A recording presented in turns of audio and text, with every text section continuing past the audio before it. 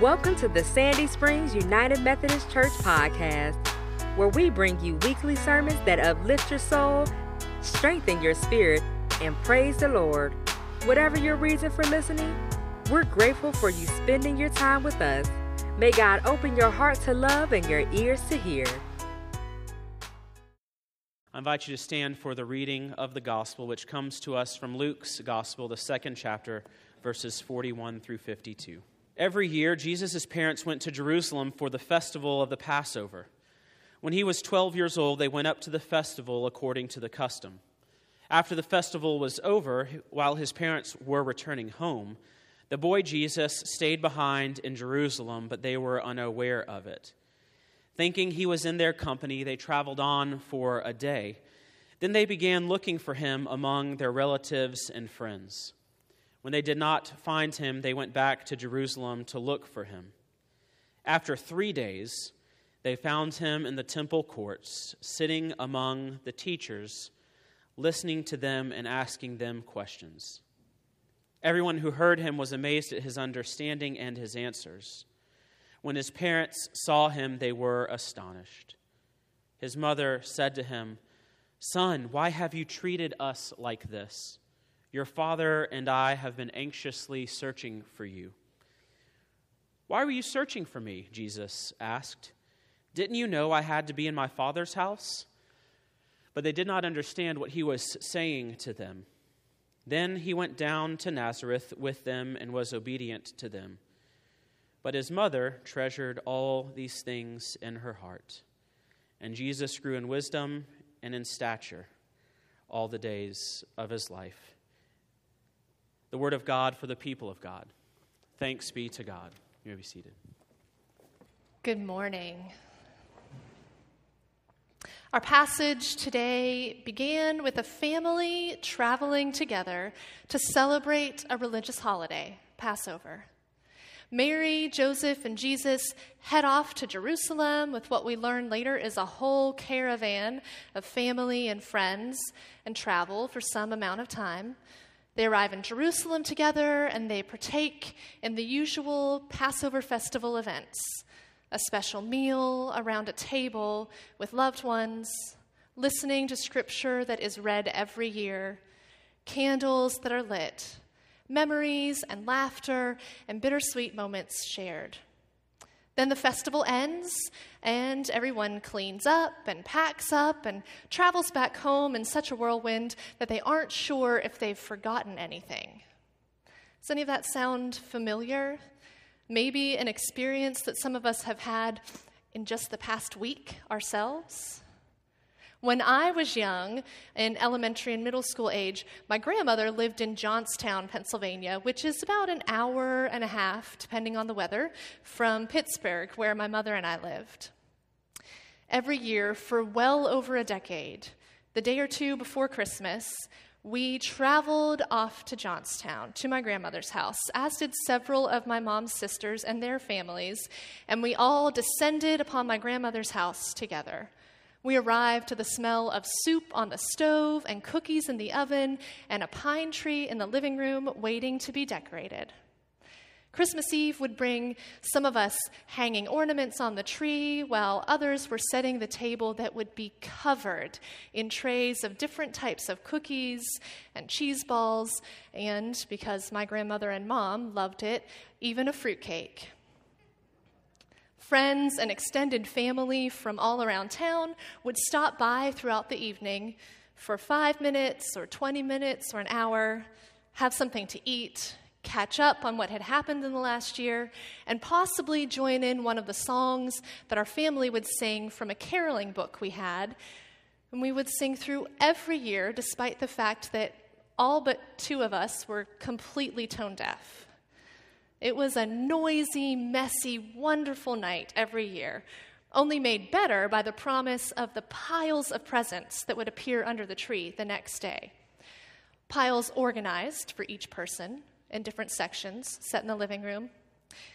Piles I'd wait for everyone to open until everybody in the family woke up. In Dorothy Stratiff's house, present opening was an orderly and precise process, with each gift getting its due respect and being shown to the entire room.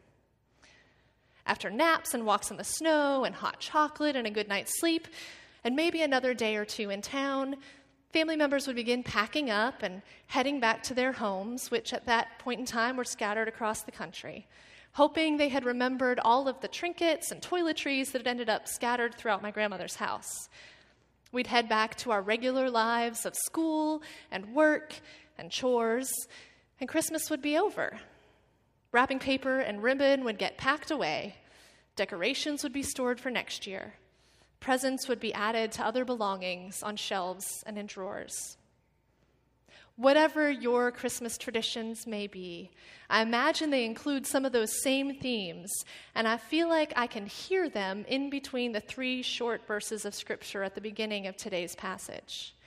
This holy family taking its yearly trek to Jerusalem for the festival of Passover. They go, they celebrate, they head back home, and then Jerusalem slows down a little bit. The temple becomes quiet. Mary and Joseph travel the road back to regular life along with almost everyone else. Jesus, however, threw a little wrench in the plans this year. He stayed behind. This 12-year-old child has decided on his own, without telling anyone else, that he will stay behind. We know that's how it happened because when Mary and Joseph realize that Jesus is not somewhere in this massive caravan of family and friends that have been traveling all day, they have no idea where he actually could be, and they are filled with anxiety. Again, there are some things that may ring true for some of us in this passage we've heard. They head back to Jerusalem and spend 3 days looking for Jesus before they find him in the temple among the teachers. He's just there sitting and talking, not anywhere near the panicked state that Mary and Joseph have been in. Mary addresses Jesus in, honestly, what seems like a less aggressive tone than I have taken with my own child about anxiety-inducing decisions she's made in her 3 short years of life. And she asks Jesus why he treated his parents like this. Jesus replies, "Why were you searching for me? Did you not know that I must be in my Father's house?" Now, a child has spoken to his mother in a tone that we might today read as an immature sense of superiority and disrespectful indignation. A 12-year-old with an attitude. Who could imagine such a thing? So many things in this story seem familiar, don't they? Even the Holy Family doesn't get to avoid anxiety, family conflict, or a growing sense of independence in a child that doesn't quite get caught up with the parents' need to know what's going on. Jesus' divinity and humanity come wrapped together in this moment where he's doing what he should be doing and doing something he shouldn't have been doing, and oddly setting an example for us in the process. Before Mary and Joseph found him in the temple, he had been sitting there for 3 days with teachers and religious leaders, reading, discussing, asking questions, and answering even more questions. Jesus has been learning and teaching, growing in wisdom. The teachers he sat with, teachers in the temple, in Jerusalem, the teachers, who we assume probably already knew their stuff pretty well, were amazed by Jesus in these 3 days. Jesus stayed behind in the temple when everyone else but the teachers had left, when there was plenty of room to sit and talk, when teachers weren't being pulled off in another direction to gather items to prepare for worship or make sure to clean up after the nativity play that had just happened. There was time to have real conversation, for dialogue, between this divinely human child and wise teachers. Time after the big celebration was over and the challenging work of authentic spiritual growth could begin. He stayed to claim his faith and his divinity without his parents looking on or pressuring him to be there, shaking him awake and getting him dressed in his temple clothes. He stayed to continue to grow in faith and in favor that would last him into and through adulthood. Jesus stayed behind to be in his Father's house rather than go home to his Father's house. And he teaches everyone that when the big festival is over, the actual big things begin. The work of being faithful, the work of learning, the work of growing. The work of knowing that what God calls you to is not just the thing that your parents have taught you or what someone told you that everybody like you should believe.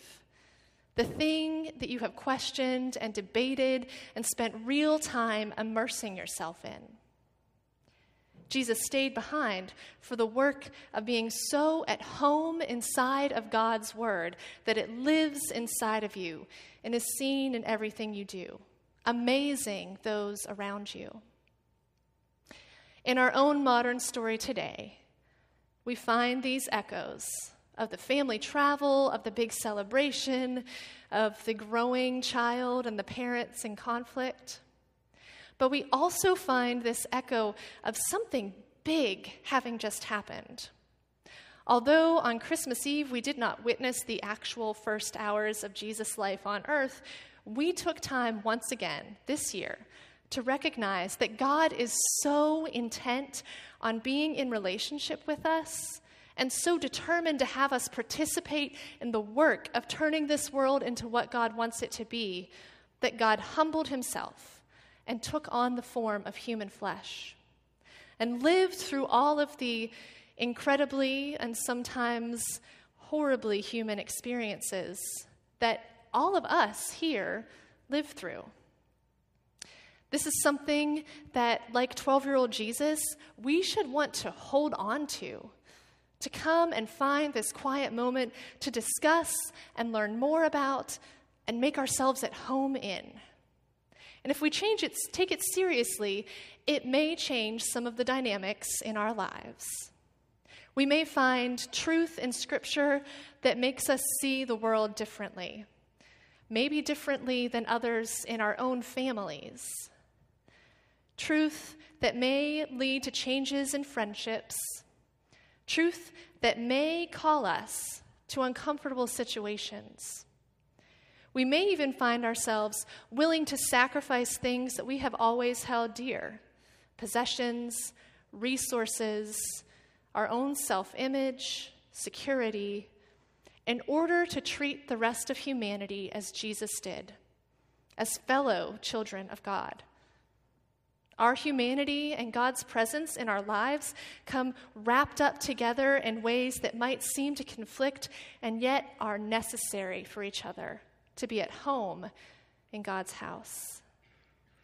As 12-year-old Jesus told his parents that they should have expected him to be found in his Father's house, we are expected to continue to be in God's presence in whatever place we find it. And because you are actually here today,